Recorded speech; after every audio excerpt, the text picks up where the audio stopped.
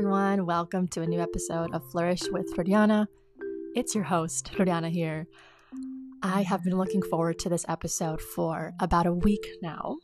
And the reason for that is because I asked my best friend, Senada Kiani, to come on to the podcast and share her experiences with imposter syndrome, which is also known as imposter phenomenon. And we chat all about that. I explain what it exactly means, where it derived from, and Senada shares her feelings of feeling like an imposter, like a fraud in the workplace, and how she is learning to overcome these feelings and to really hone in on her self-confidence. I also share some of my own personal experiences with these imposter feelings. It's an all too common feeling that a lot of us experience, but not many of us talk about. So I hope that this episode sheds some light on this topic and makes you feel as though you're being heard, and it makes you feel that you are a part of the conversation with us, and as we're talking, that you feel as though we're striking a chord within you, and you just I really like the fact that some people listen and they're nodding their heads. They can relate to it, and it makes you feel less alone. And we also just discuss ways on how we are finding solutions to these feelings of feeling like we're fakes, because we're not. All of us are wonderful, hardworking people, and sometimes just having conversations takes a whole bunch of weight off our shoulders just by talking, just by being vocal about these feelings. We don't have to keep suffering in silence for no reason. We're all in this together, and I love conversations for that matter, because we just talk through it and you ultimately feel lighter. So anyway, I won't be dragging this on too much, but I hope you enjoyed this episode. Let me know what you think on my Instagram at Flourish with Floriana. And without further ado, please listen to my beautiful best friend's voice, Mrs. Kiani, and enjoy the episode. Thank you. Hey everyone, welcome to a new episode of Flourish with Floriana. It's Floriana, obviously, and I'm with my best friend in the whole wide world, Senada Kiani. So why don't you say hey? Hello. I'm super well, I fucked it up.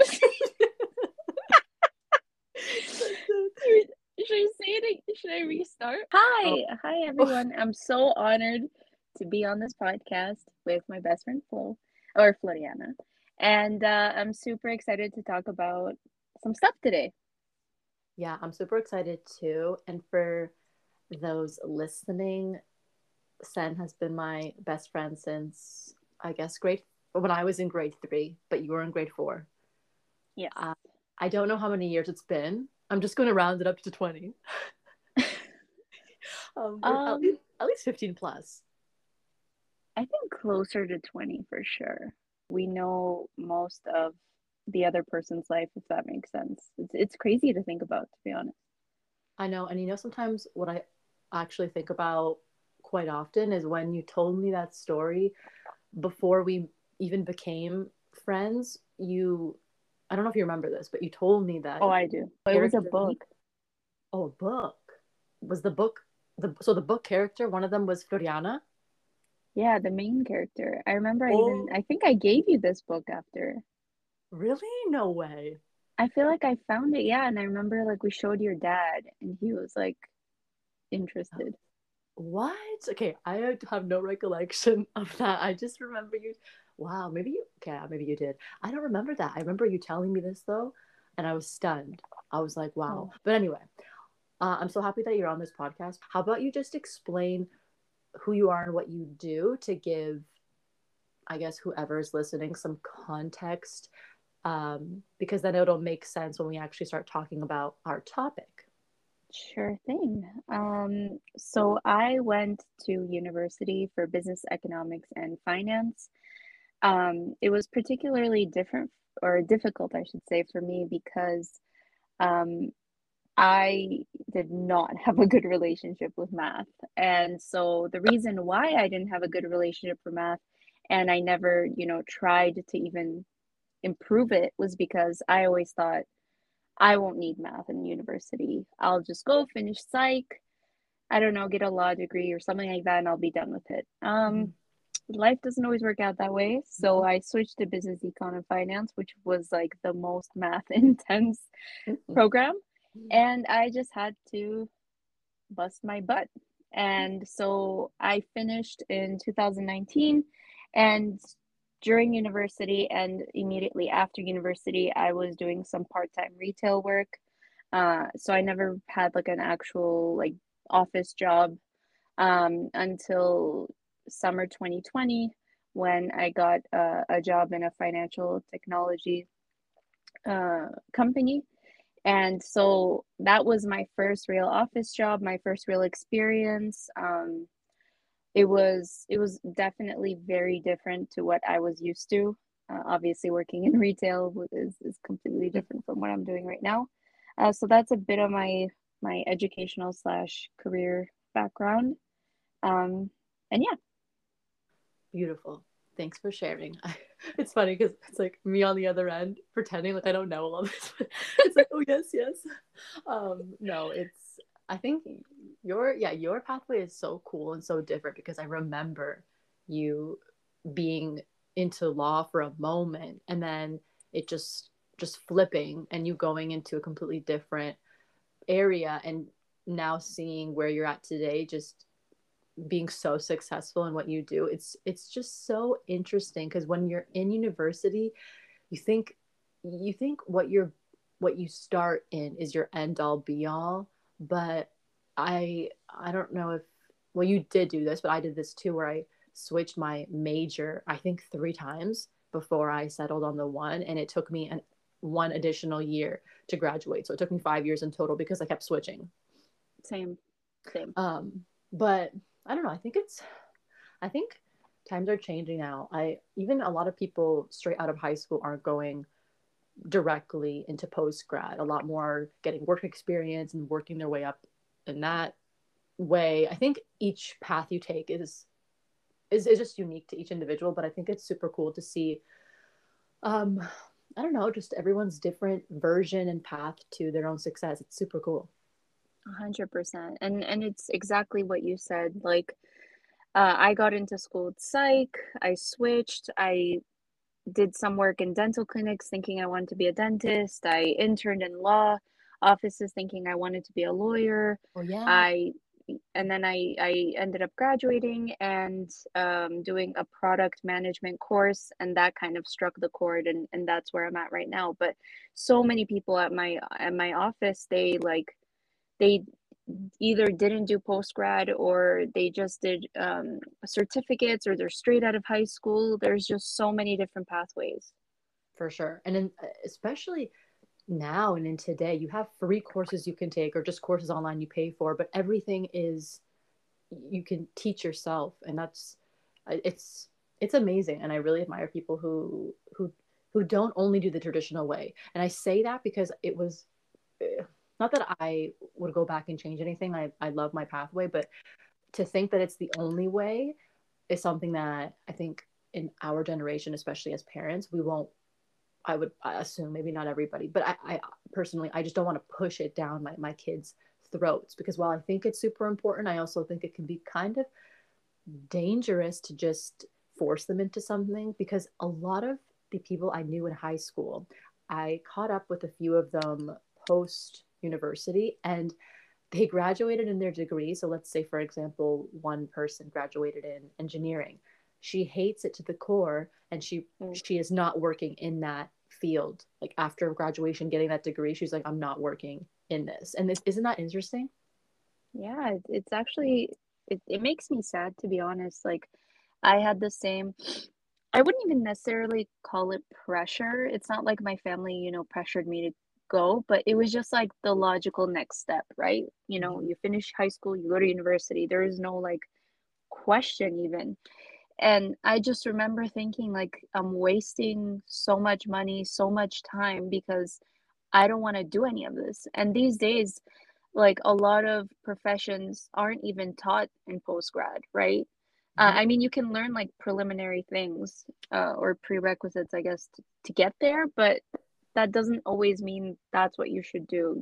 There are so many different ways to go. You can have experience, you can get certificates. There's countless. I mean, my husband is, doing his chemistry master's and at the same time finishing a coding certificate, fully just Wow. coding. And that's what he realized he loves to do. Oh my gosh, really? Yeah. Oh wow. That's so interesting. He loves coding. I had no idea. Yeah. Wow. We're slowly learning about it. No, it's that's so cool. I was going to kind of tie it into the main topic that we're going to talk about, which is imposter syndrome, which is also known as imposter phenomenon. I don't know if you know this, but it's so cool. It was initially known, or sorry, the term was initially coined imposter phenomenon in 1978, and I thought that was so interesting. So Wow. imposter syndrome came, later, but both of the terms are interchangeable. But anyway, I think it's important to talk about because I definitely felt it post university, entering my first full time workplace job, because I think a lot of people can relate. Before we jump into our experiences, though, maybe I should explain what it means for those who don't know, even though I think the majority of people know, but let's just clear it out. So essentially, and I got this mini definition from this article called Contextualizing the Imposter Syndrome from the Frontiers in Psychology Journal. But anyway, I just don't want to make it seem like these are my words. um, so I don't want anyone to come after me. So the imposter syndrome, it refers to the notion that some individuals feel as if they ended up in esteemed roles and positions, not because of their competencies, but because of some oversight or stroke of luck. Such individuals therefore feel like frauds or imposters. And typically it's actually people who are hard workers and high achievers, perfectionists that feel this way. So anyway, let's get into the deets. But Oof. did you, I know the answer, but did you feel this way when you finished school and entered the that very first big company and role that you landed? Like, how did you feel? Oof. Yeah. At some points it was definitely crippling. Um, I got into the company, and initially I didn't, because it was a customer support position and I felt really confident in my abilities. I've been doing this for years. It's just a different type of customer servicing. But shortly after, because while I was, doing my main job of customer servicing customers, I also did a lot of smaller side projects for my main goal, which was to, be in the product team. And so soon after, I switched to the product team about 6 months later, and all of a sudden, I was just involved in these conversations and decisions, and not even like small, oh, where should this button go decision, but like literally, what are we going to do with this product, or how are we going to launch this product type decisions. And I was like, who am I to know? Like, who am I for you to be asking me this question? You know what I mean? Like, Mm-hmm. and I was just constantly at some points truly was crippling, because I just felt like I I don't know. I don't even deserve to, give this answer, because I'm nobody here, like I just I felt like I I felt like I just lied about all of my skills and all the like projects that I did to get there. I felt like I just materialized everything, even though that's not true. I put a lot of work in it. I put a lot of effort in it. I studied a lot. I read a lot. I did a lot of after hours work. I put in a lot of work to get there. Mm-hmm. And but my brain just kept telling me, like, no, you don't know what this is. You don't know what you're talking about. You don't know how to launch a product. You don't know how to talk to a developer. Like, it was just feeding me all this all these terrible thoughts. And my manager, he would notice, because I would, on our one-on-one, share my honest opinion with him, and he would be I guess, impressed with what I was thinking or how I was thinking about a certain situation, but I wouldn't, share it in that specific moment because I always felt like I didn't have the right to share it. And he kept encouraging me and being like, you have a bigger voice here, and your opinion matters more than you know. Like, you have a place at this table. Like, you need to be more loud about it. Mhm. And yeah, it was a lot of me pushing myself and just silencing that terrible voice in my head and being like, no, I'm gonna speak my opinion.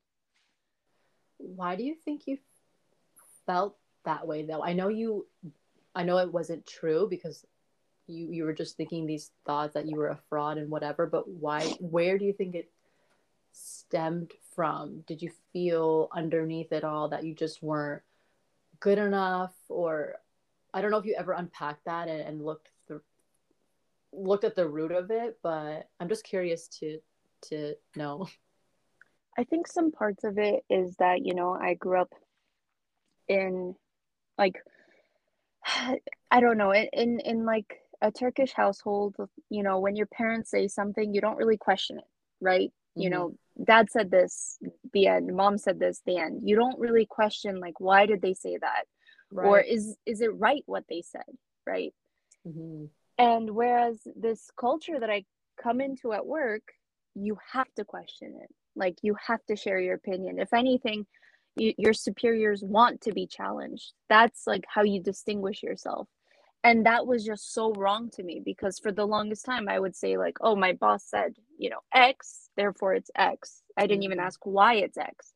Right. And so that was a huge part of it. I had to unlearn basically what I learned growing up, is to never second guess anyone above you, and that was a huge part of it. And then the second part of it was my constant thought was, last year today I was selling t-shirts, and today someone's asking me, you know, the plan to launch, or how are we gonna frame this feature, how are we gonna get this to our customers, like those types of questions where I'm like, oof, how am I in this position to answer this? Like, last year I was wearing a t-shirt, the year before that I was barely passing a class. I don't know. Right? Like, I really don't know. But I mean, I don't think anybody has all of the answers in these workplaces, even those that we look up to, even those in higher power, higher authority, higher roles. I think we have this misconception that because they're older and because they've had all of these years of experience at the company, that they know better. And that's just not the case. I'm not saying they don't know anything whatsoever. Of course they do. And I think it's important to learn from them. But also, if you feel as if maybe what they said is not a great suggestion to whatever you're, maybe it's a product, or I don't know, in my case, when we're working on the, I don't know, the analytics of this event that we're trying to plan, it's they you just have to remember, like, that's a person as well, and all because they're in their late 30s, 40s, 50s doesn't mean that they know more. Do you know what I'm trying to say? I mean, of Yeah. course they might be knowledgeable in certain areas, but so are you. And I like to think of it in a way where you bring this fresh new set of eyes to the company and to the role, and to think, in your case, you're finally tapping into your full potential and what you've always wanted to be doing. Mm-hmm.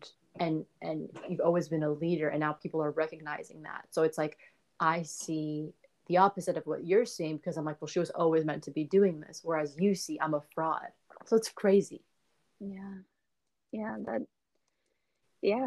I mean, I have nothing to say because you hit it on the head. It's like, and the more I researched into it, the more I saw, like, all these CEOs have coaches, all of them have like therapists, and the most successful ones are the ones that need somebody to talk to and have somebody to talk to. And even companies, like, that's why you get backed up by investors, is to be able to go to someone when you need advice, because you yourself don't know everything, just as you said. And so it's crazy when we look at those people and we're like, oh, you know, like, everything, and you know they must just have all the answers because they got here, but really they don't. And so it's the same way. It's like you see me as, the person who's reaching their potential, etc., but I'm just seeing, this fraud. And it might be the same with the CEOs, where we see them as these like successful, they know their shit. They're just like, they talk, they articulate themselves so well, and they're selling themselves so well, but then really they have those same insecurities, and they have the same, like, they talk to people about the same things, right? 100%. And the more I was also looking into this topic, I just realized that pretty much every, I don't want to say every successful person, but majority of successful people feel that way. And there was this quote supposedly that Albert Einstein said shortly before he passed away. And he said, I feel compelled to think of myself as an involuntary swindler. And it's like the way we all think of him as like a genius. And same Yeah. with, there was there was a one interview, Viola Davis, that actress from Yes. Get Away with Murder. Yeah. So love her. Obviously, she's so great. She's so talented. And I came across this interview 2 days ago, and he's talking to her about her roles and how, asking her about like what she thinks of her performances. And she's just sitting there and saying that she doesn't think that she does a good enough job. Like, Oh my God. and I was like, how can you say this, Viola? Like, do you not know what we see? And it's just, I don't know, it's so insane to me. And that's why when I hear that and see that, it just makes me realize that whatever I'm thinking in my head is completely fabricated. Like, it's false about myself. Like, any doubts I have of myself, I'm like, okay, clearly these are not my own thoughts, because there's no way we would have made it to where we are today if we weren't competent, if we weren't, you know, really great in our, I don't know, in our abilities and our soft skills, all of these things. So we can't just diminish ourselves just because, like, especially when there's proof in the pudding. Like, we're being told we're Yeah. doing a great job, we're clearly not getting fired, so it's like that's a good sign. 100%.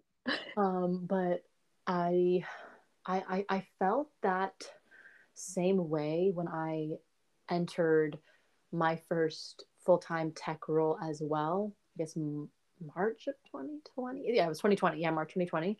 And I remember just feeling as if I didn't belong even after all of the interview process. Like, why is the interview process nowadays 13 steps? Um, You got it's to keep really a that lot. culture. Yeah, it's so much. But anyway, I remember getting there and ultimately feeling like they made a mistake. There's no way that, somebody, maybe they were trying to hire a Frank and then they ended up calling a Floriana, and like it was mixed up in the cards. But it was, yeah, I just felt the same way you were describing, where there are people on my team who had far more work experience because they were in their late 30s to 40s. They were native French speakers because we were hired for a French role. So here I'm coming in, you know, struggling with my like Canadian French. And every time we're in a meeting, they're like, why don't you speak, Claudiana? I'm like, oh, I gotta go. I was so embarrassed, even though I spoke French in the interview. Clearly, the managers liked it. So it's just funny because you get there and then you are doubting yourself. And then one of two things can happen, which is interesting. This is the one that I do, and you do as well, where you overwork and you're overcompensating because you think I have to Mm-hmm. constantly prove myself. However, there's another end of it which I didn't even realize. I was just reading it on some website. I think it was like the American Psychological Association, but for some other people, it actually makes them procrastinate because they're like, you know what, this bar that I've set for myself is way too high. I'm not even going to try to attempt it. Is that so Mm. cool? Yeah, I mean, the thing is, like, in terms of my schooling, I could definitely identify with the procrastination side, but in my work life, definitely with the overworking.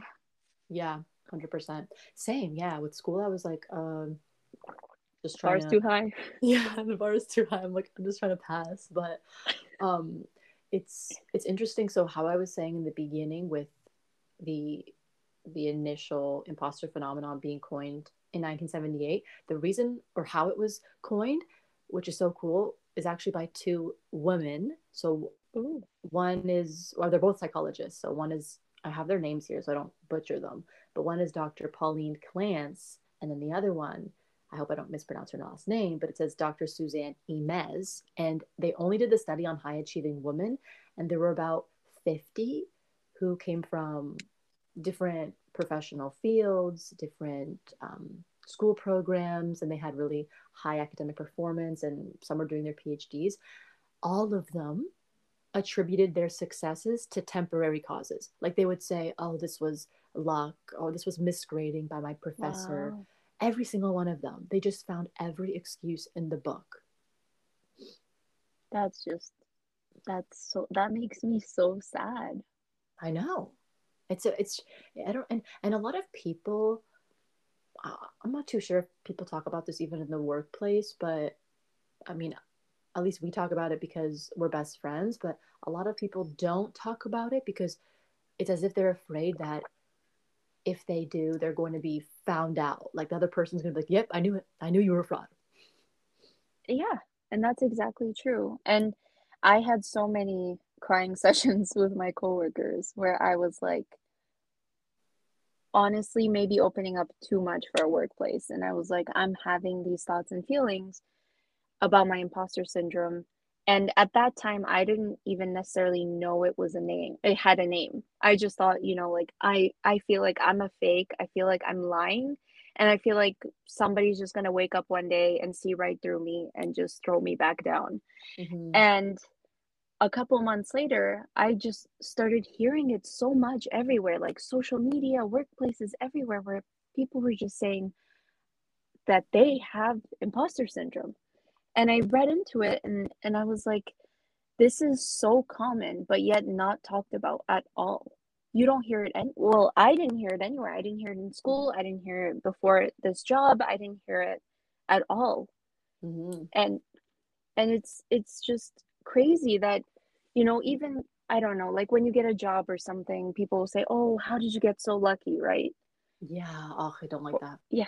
Or like you'll get a promotion. Oh, that's you're so lucky. Like how did you, by working really hard. Like, Yeah, literally by working. I know everybody, they just hear, your answer to their question. So they say, what are you doing now? You say your title. Oh my God, you're amazing. You're so lucky. Like, how did you? Yeah, they just hear a very brief answer of yours, and I don't like when they attribute it to luck because it's not. It's really not, and especially during these times when the requirements to apply to a job now, they're crazy. Like when you're out of school, they ask for 3 to 5 years of experience, and just a whole bunch of other things. And like I mentioned earlier, just the interview process alone is as if you're doing, I don't know, some high standardized exam.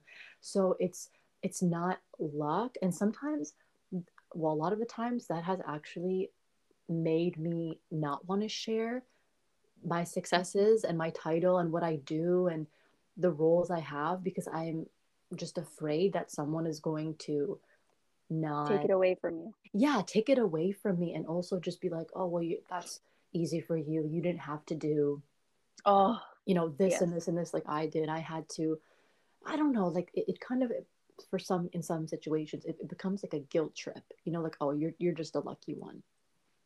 100%. 100%. But Um, Sorry, were you sorry. saying something?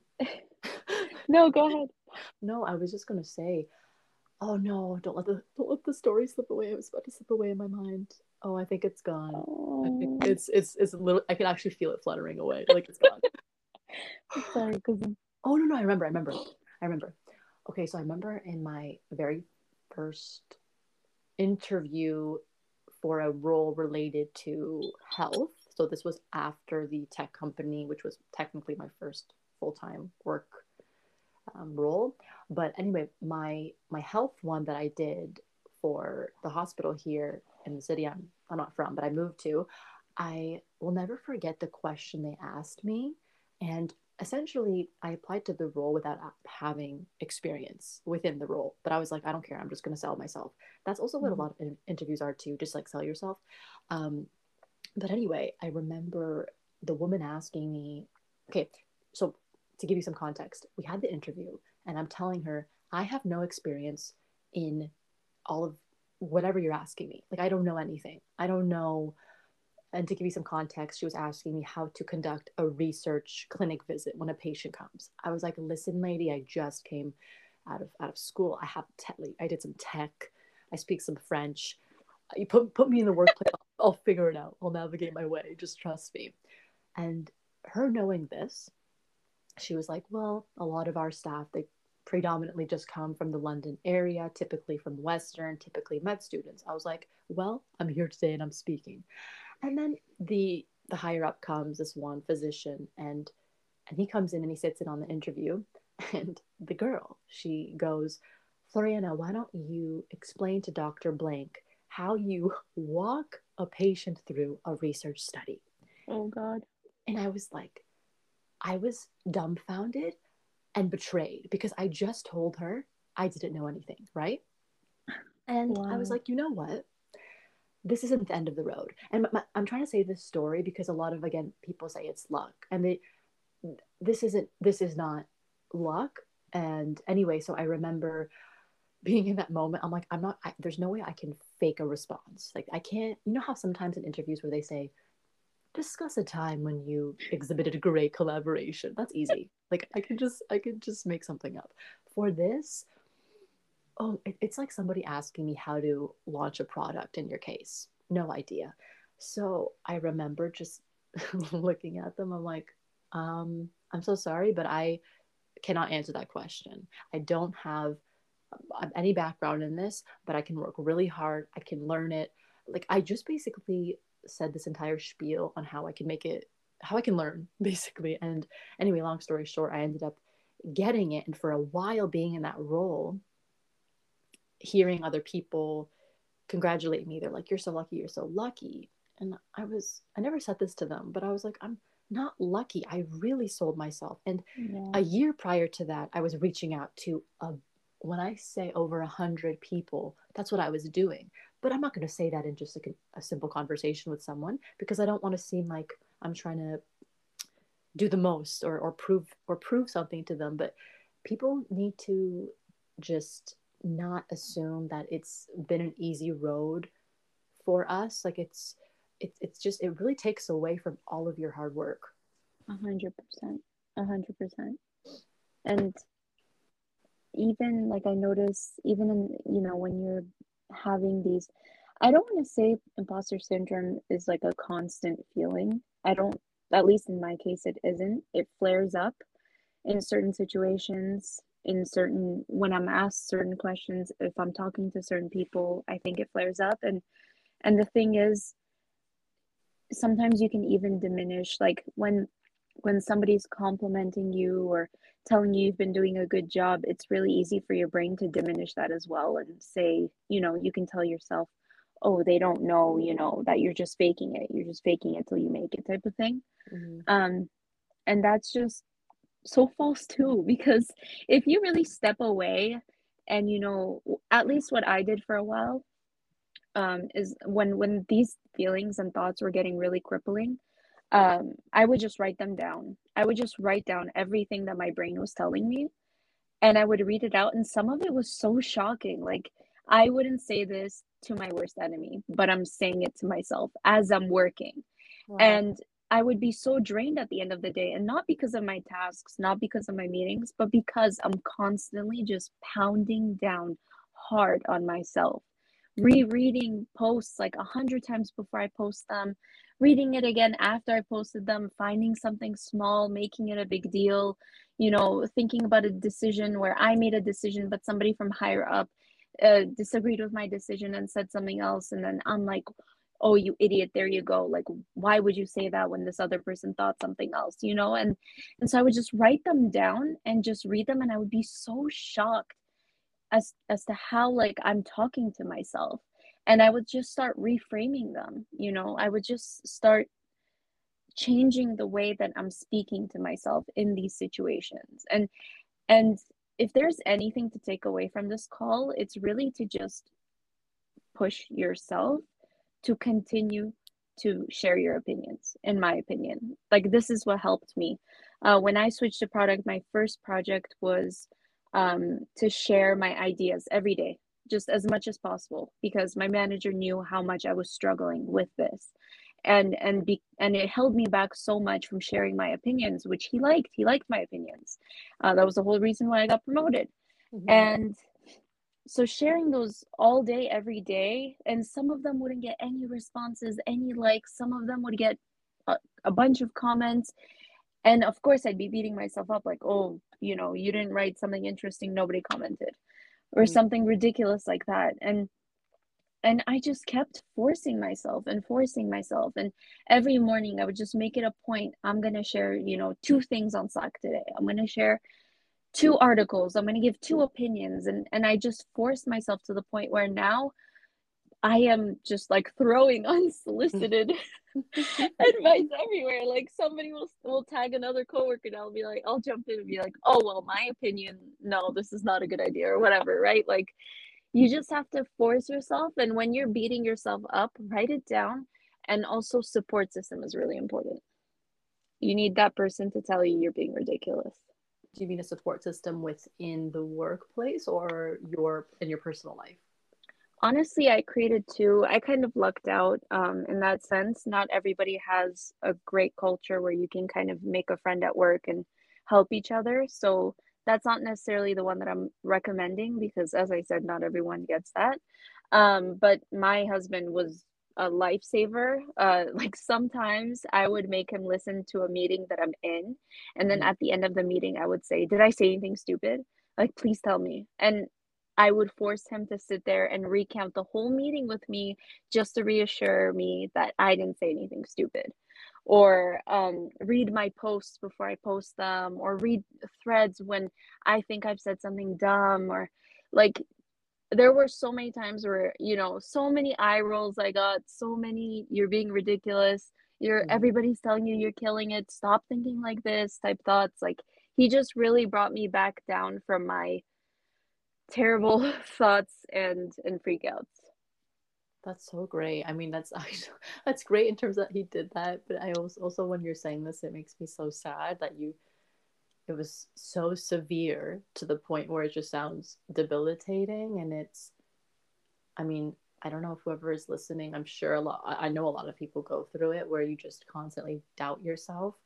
But apart from writing it down and having a good support system, how do you, I know you said you share your opinions now, but I'm curious to know what you do or how you react when you make a mistake, and when someone calls you out on an idea that you suggest and they don't like it. So the opposite of praise, how do you deal with that? To be honest,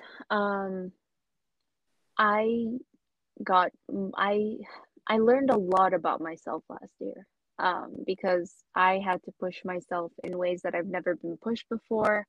I've been accountable for things that I've never been accountable for before, and it was just a lot of learning, a lot of self-discovery, and I just started feeling love for myself. I feel like there's a couple layers here. Like, I just feel so confident in who I am. I think that, I definitely do put a lot of thought into projects or discussions, and I do stand by my opinion. And it's totally fine for somebody to have a different opinion than you. Sometimes they have more context than you. So they make the best decision or opinion that they can with the context that they have. And you should never, ever forget that you also have a different kind of context. Just because somebody more higher up has a different opinion doesn't mean it completely negates your opinion. You just came in with your own context, and maybe that was incomplete, or maybe in some cases you do sometimes have more context and an opinion that's not necessarily bad. It's just that sometimes it needs to be discussed, and this is super normal. Like, you're not perfect. And recently I was listening to this thing where I guess it's a semi podcast, but not really. It was a video where it was talking about like mantras, and it was saying this mantra that I really, really liked, where it says like permission to not be perfect. Mm, And that it's such a small sentence, but it hit me hard because like it's true. I feel like a lot of this imposter syndrome, at least for me, comes from the need to be perfect in yeah, every conversation, in every aspect of my life. And when you like understand that you're not perfect, you should not be perfect, and you never will be perfect. It's right. okay when you have these disagreements or have imperfections at work, or maybe you don't do a task the way that your manager wanted you to do it. Like these are all completely normal things. You are not perfect.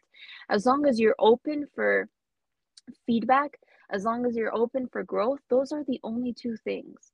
Don't ever let those that feedback cripple you, because the person giving it to you is giving it to you for your own good and because they care about you. It would be Mm-hmm. so much easier for you to just get let go, or just continue in that same position with no growth, right? But the people around you, especially at work, they want you to grow, they want you to get through that trajectory, they want that next step for you. So when you are going through these disagreements, it's just so normal, and just accept that you're not perfect and you don't have to be and you shouldn't be. Yeah, and nobody learns. Well, nobody's perfect first and foremost, like you just said, but you, there's beauty in mistakes. That's the only way we learn. Nobody learns from their happiest moments. Like everybody learns in times of distress, in times of, even of pressure or even of negative Mhm. feedback. That's when you're tested. That's when your stomach turns a 100%. certain way and you have the choice to either let it make or break your day. I think that there's such beauty in having somebody disagree with you, or even having sometimes a coworker who is not happy with you, because I think for a lot of people this conversation applies to a work culture where your growth is being fostered, and it's definitely on the company's, it's their goal to have you succeed. They want you to, and they try to help you grow. I know that there are 100%. some certain people in different work cultures where it is negative and it is toxic, and it's more of demands, and it's like a never ending negativity cycle. So for those people, I think that's a different conversation, and they have to reevaluate their jobs, because I was definitely in a role like that where I was not being pushed to be my best. Nobody cared. And you can feel that. You know that when you're in a certain role. And so I made the Hmm. decision to leave. But in these work cultures where the the people around you, the people that you work with want you to do well, I think it's important to not back down even when you make a mistake, because whenever I would in the past, I would feel like I had to shrink myself. So I would say, oh my God, I'm so sorry, so sorry. I won't do this again. I'll fix it right away. Like just over typing the exclamation points, Hmm. saying the sorry too much, being super fidgety in the office, like Yeah. just, and I'm like, why do I have to act this way? So I started to stop, and um, right now we're working from home, but I remember I made this mistake. Yeah, could I call it a mistake? Whatever. I guess we call it a mistake. But I essentially built this um, event page, whatever. But it was using the wrong account. Long story short, and I didn't use like the company one. Nobody told me there was like a company event space to put it on, and typically, or knowing my old self, I would have been like, oh, I'm so sorry. I know I didn't mean to do that. But I'm like, okay, I had no idea. What's the link? Like, let me, like, we don't have to make it seem like the smallest thing is the end of the world. It's Yeah. not. And if I make a mistake, I'll apologize. We move on. But I'm also going to stand up for myself. And the reason why is because nobody else is going to do it for me. 100%. So yes, companies and our colleagues, they do have our best interest to a certain extent, but also they they're still running their company, and their best interest is in that company, so they kind of sometimes don't care about how your feelings, if they're how you're feeling sometimes. And I think a lot of people can relate, because there are those workplaces where it's like, yeah, most part it's good, but there's also moments where it's cutthroat and nobody is patting you on the back and asking you if you're okay. It's like, did you get the job done? Great. You know, For very sure. much like that sometimes. So I think you just have to build a strong backbone and just know that you're worthy to be there. And when you ask yourself, well, how do I know that? Well, you're still there. Like you're, if you were at any point not worthy to be there, you would somebody would have a conversation with you. They would come to you and say, listen, Senada, we think this relationship or your work or job performance isn't doing too well. You know, like there would be a conversation of that. So it's, For sure. I don't know, I've made it such a huge point, especially since going through a, a period of being in a bad job last year, where I told myself I am never going to bring more or over apologize or do the most for a company. For what? Like For sure. that, I don't know. And that's what really started the, the, well, I guess the main way I kind of segued to this podcast was because I needed a place to not make my life work. And like sometimes I'll listen to certain podcasts and they talk about work, and I love, I you know I of course love being ambitious and achieving things, but with that, that's not all that we are. And if you think about it, I mean, yes, we all have jobs and we need to make money, but also it's like take a step back, because this is, it's not your whole life. And I know we had this conversation just, Recently. recently, but it's, once I once I just strip myself away of like my titles and what I've achieved, I'm like, do I like myself just as I am? If I didn't do any of these things, if I was just me, like just me, just like straight fresh out of the womb, like like think about that little girl who didn't achieve anything. I was so happy, and I didn't do much. I was just enjoying life and being with my friends and being outside. And it's like, when did that change as I got older? How come now when I'm in a conversation with somebody, the first thing they ask me is, what do you do?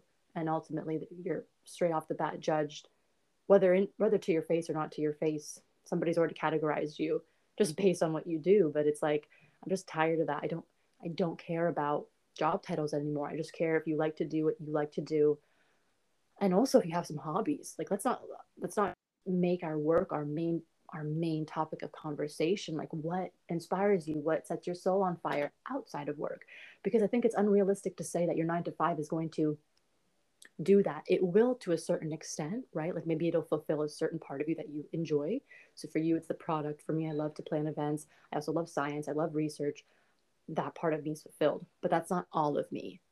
So it's just important to just remember that you're not only your job title, just as you're not only a wife and you're not only a sister.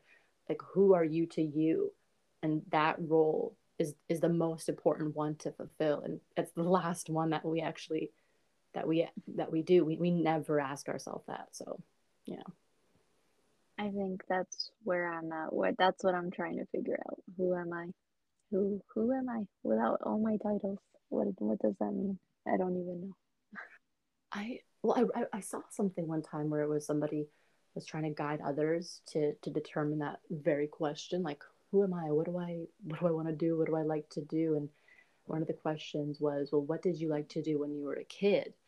And for some that's painting, for some that's, I don't know, coloring. It's whatever, or making things, or it's just different for everybody. What did you like doing as a kid? And I can name a few things I love to do, and whenever I do them, I feel amazing. Like, let me just kind of bring it back full circle. But when I was a kid, I would do exactly what I'm doing right now, but without the social media, without this recording of anything, without an iPad, without a phone, without sharing it. It was just me, my pink little laptop, and a random pink camera, and I would just record myself and with whoever was around, typically friends that would come over, and we would pretend that we were hosts of like shows, like talk shows, and then pretend that you're an artist coming on to sing. And I would do that, and then I would watch them over and love it. And then now I'm thinking, and I'm like, wow, it's just, I'm doing uh, kind of mimicking a childhood activity that I love, but clearly I enjoy. I believe I'm good at it because I'm doing it from my heart. So it's just like ask yourself what you love to do. And it doesn't have to be one thing. It's just, write it out, and then maybe each day after work, try one of them, right? And then see what sticks, or see what gets you in that state of flow where time stops, 100%. Yeah. And there are so many facets of yourself that you need to discover anyway. It's not just who you are at home or who you are at work and who you are with your friends or who you are on an adventure, you know. You need Mm-hmm. to figure out who you are when there's nothing around you, there's nothing to do, and like what do you want to do, and what does that mean? And how do you feel while you're doing it, right? Like I don't think I have the answers at all, but it's definitely something that I want to figure out about myself as well. Yeah. Well, But I for mean, it's now, I'm sorry. no, no, you go on. I was just gonna say for now I'm trying to remind myself that my mistakes that I should not be sad about mistakes and that I am not perfect and that is okay. Yeah, 100%. Yeah, don't there's no reason to be sad by mistakes. And also with that, I also I've you were mentioning mantras, and I I saw one that I really loved, and it was I let go of what I cannot control. And there's just Oh, I I love can't that. control.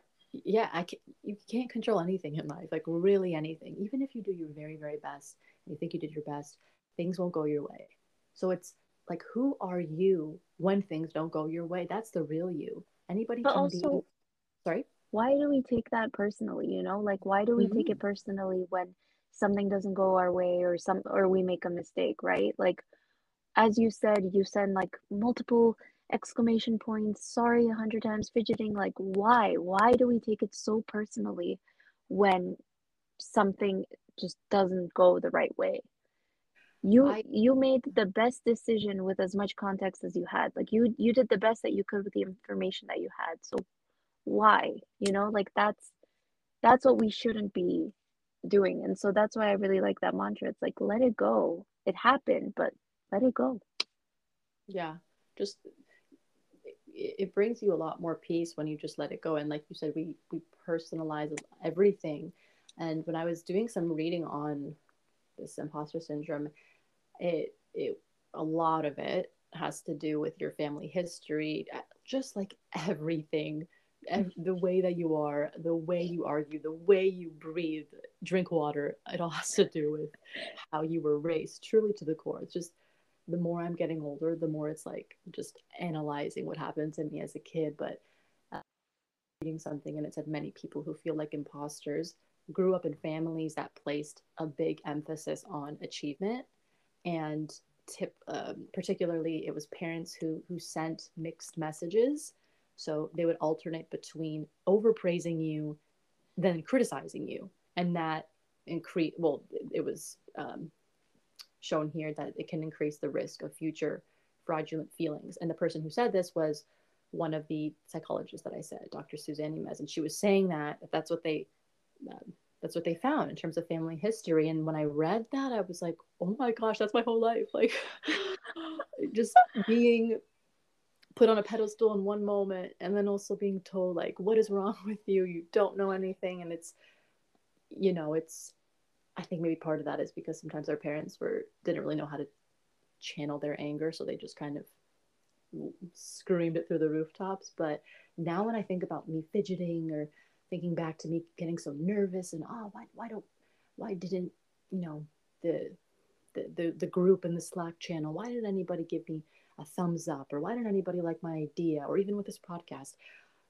Well, sometimes in those moments of self-doubt, it's like, oh man, I really put my heart and soul in that episode, why didn't it do so well?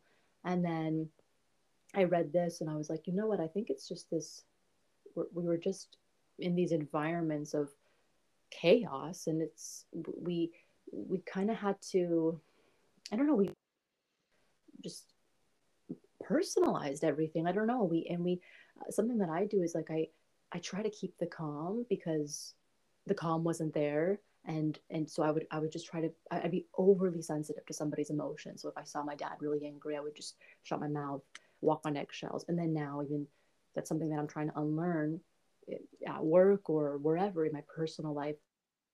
Okay, I don't have to just be so sensitive to, somebody else, or read so much into what my boss says or whoever, or my in-laws, even though they won't even harm a fly, but then you'll take one little sentence, you're like, oh my god, is everything okay?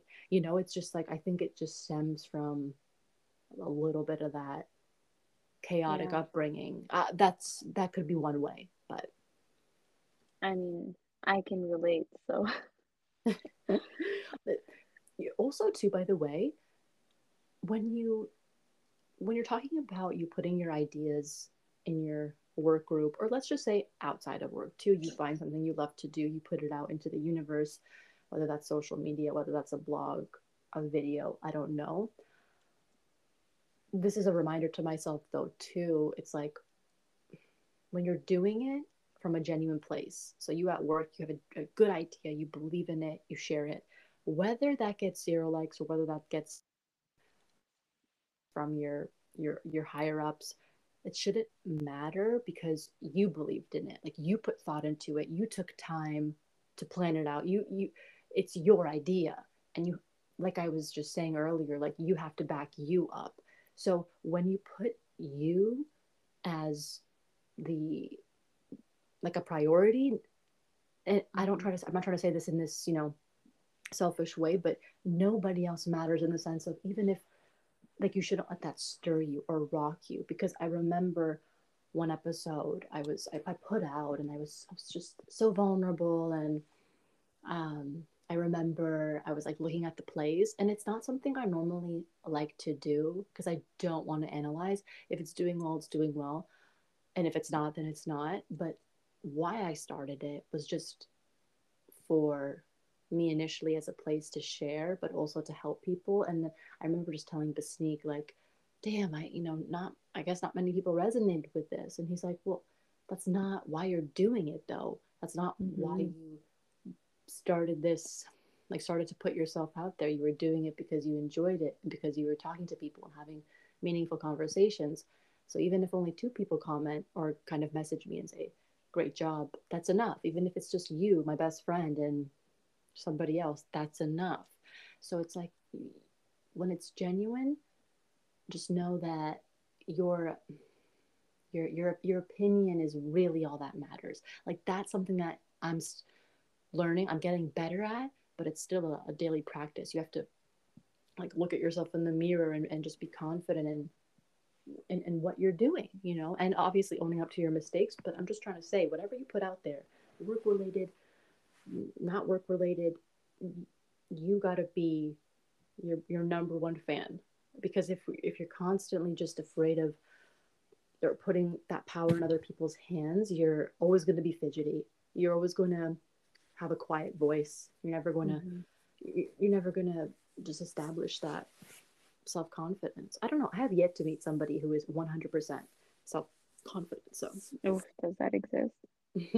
But I mean, to your point, there's also, I feel like, another half of that coin too, where yes, you should always prioritize yourself and put yourself on a certain standard.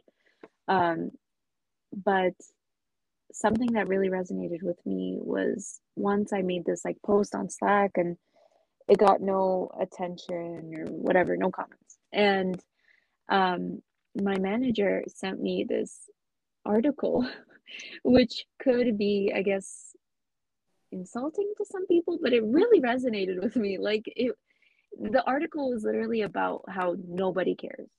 Like, yeah, yeah, it's true, nobody cares. yeah, and it was literally just this whole page of somebody writing like, I know you think that you make these.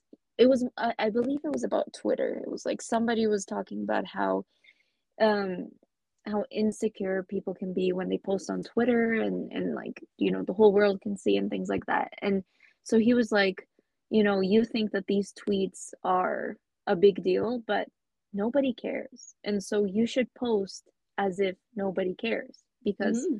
nobody does care. Like, nobody's gonna sit there and be like, oh, well, what did she post today? And if they do, like, that's a problem with them, Oh yeah. that says Oh nothing yeah. about you. And so it was, and I was just reading this article laughing because my own manager just sent me an article about how somebody literally is saying nobody cares. And that was like the tipping point for me. I'm like, Senada, nobody cares. And sometimes, like, even today actually, I was writing this like super short post, but I read it like 6 times. And it like it's super straightforward. There's not much I can change, but I just kept reading it. And I'm like, bro, nobody cares. Just click send and done. Because it's true. Nobody cares. Like, you should, of course, always put yourself, up top, prioritize everything like that, but don't ever, not post or share an opinion or, say something just because you think somebody's going to sit there rereading your comment thinking, oh, what is she thinking? No, they're literally going to skim over your comment only because they want to comment after and share their own opinion. Like, let's Mm-hmm. be real. Nobody's going to sit there with popcorn thinking, oh, what is this girl saying? Like, no. Yeah.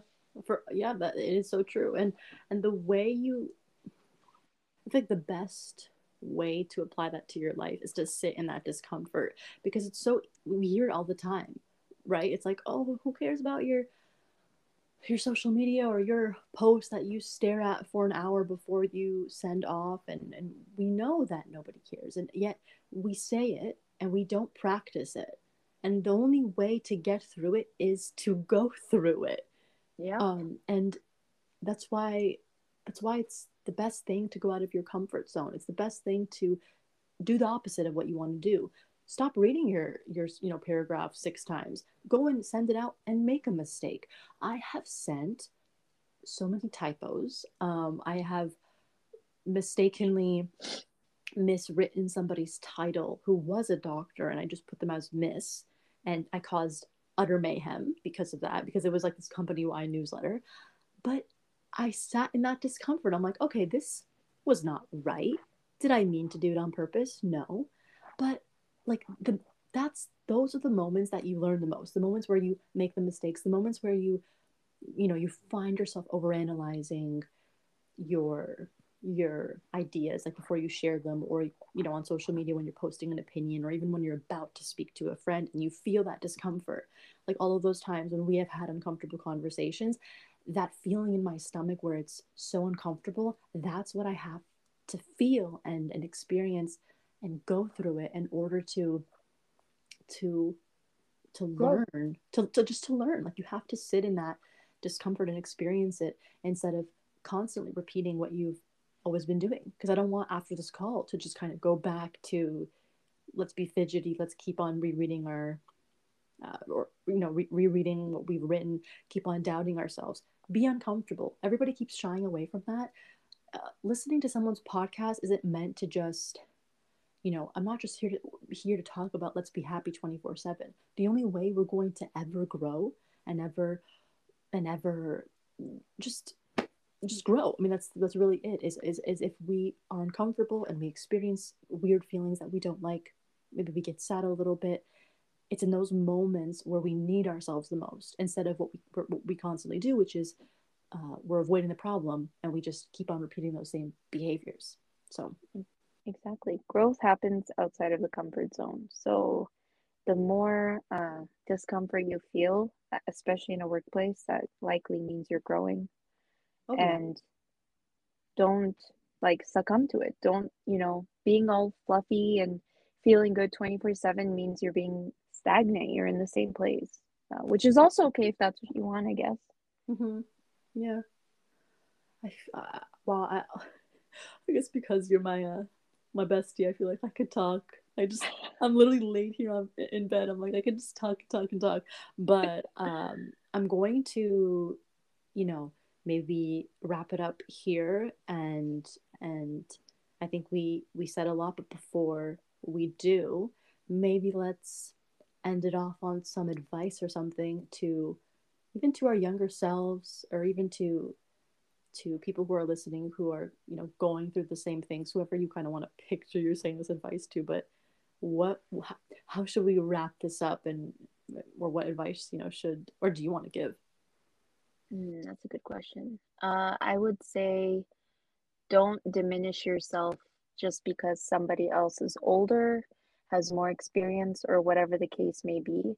You might be younger, you might be less experienced, whatever, but you do bring something to the table. And if they didn't want you and your opinion at that table, then you would have not been there. But the reason you are there is because it is valued. And so provide that value, give that opinion. And the more you don't like key to anything, the more you shy away, the more you avoid something, the less you're going to do it and the more uncomfortable you're going to be doing it. So continue posting, continue giving the opinion, continue talking, even when it just like you do not want to click that send button, you're crippled and your brain is telling you no, no, no. Ignore it. Ignore that voice. You have to push through it. And allow yourself to make mistakes. Your mistakes aren't, you shouldn't take it personally. It's not like you're dumb. It's not like you're inexperienced or whatever else your brain calls you. It's just that you did not have the context. That's it. And the more you build that context, the more you gain experience, the more confident you're going to be with your opinion. So continue gathering that context, continue talking to, your friends and colleagues, build that support system and just go for it. Because in 20, 40 years, you don't want to sit there thinking, well, I shied from this experience. I sat quiet and now I'm in the same place that I was 20, 30 years ago. You want to, even if you don't get to that goal, let's say, which likely won't happen, you at least can say, I was there, I showed up, I gave my all, I shared all my opinions, I voiced every single concern I've ever had, and I gave 100%. So don't cheat yourself just because your brain is telling you terrible things. Just whether you need to seek help, whether you need support, whether you need to write it down and reframe it, you know, get whatever you need to do whatever you need to do, but do it. That's so true, yeah. And kind of adding to what you just said too, it's your feelings aren't facts, so it's important not to take all of that, all of all of the self-doubt that you're thinking and just succumb to it. Like you were saying, you just have to push through it, and that's really great advice for, I think, really anybody in the workforce or even in school, even in your personal life. Just it's just something that we have to push through. I think a lot of with work too. Oh, I feel like I'm gonna keep talking.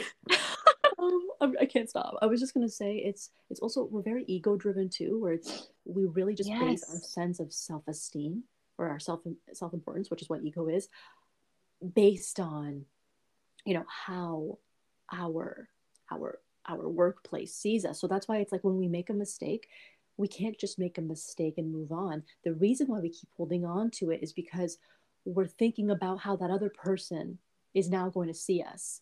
Now Exactly. our reputation is less shiny, less pristine because of that. Who cares what they think? Like they could think you're the best, they could think you're the worst. Just you have to go through life not being so ego driven. Let that down. You make a Drop mistake, you that let it ego. go. Sorry? Drop that ego. Yeah, drop that ego.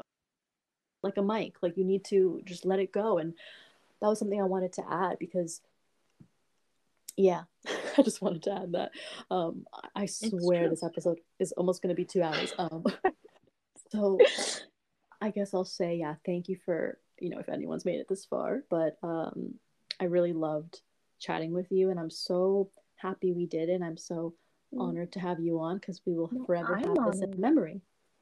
Yes, I'm so happy to be here and I'm seriously so honored. Thank you so much for even considering me and inviting me. Don't, hey, Um, that's the imposter feelings creeping in. Don't ever say okay, no, I take it back. that. We spent, okay, don't tell me we spent an hour and 10 speaking on this just for you to revert back. Like, what are you going to say?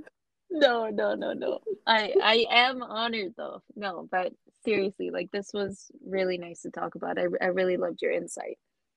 Thank you. And I loved everything you shared because it's real. Like what you're feeling is real, what I'm feeling is real, and that's what makes that's the best way to work through is by talking about it, and also realizing that we're not alone. And it can be really isolating when we're just seeing everybody's highlight reels, and especially LinkedIn. Man, can LinkedIn be a little bit feisty. Like I don't need to constantly see everyone. Like it's just, let's just simmer. But anyway, I was just gonna say something else on that. I need to go. So no, I'm kidding. Anyway, yeah. So thank you so much. I love you, and yeah, I love you. I'm really happy that you chatted with me, and I'm sure we'll talk soon. It's not like we don't talk every day, so Probably text you right now. I know, yeah. Okay. Well, thank you so much. Oh, thank you. All right. Bye. All right. Bye.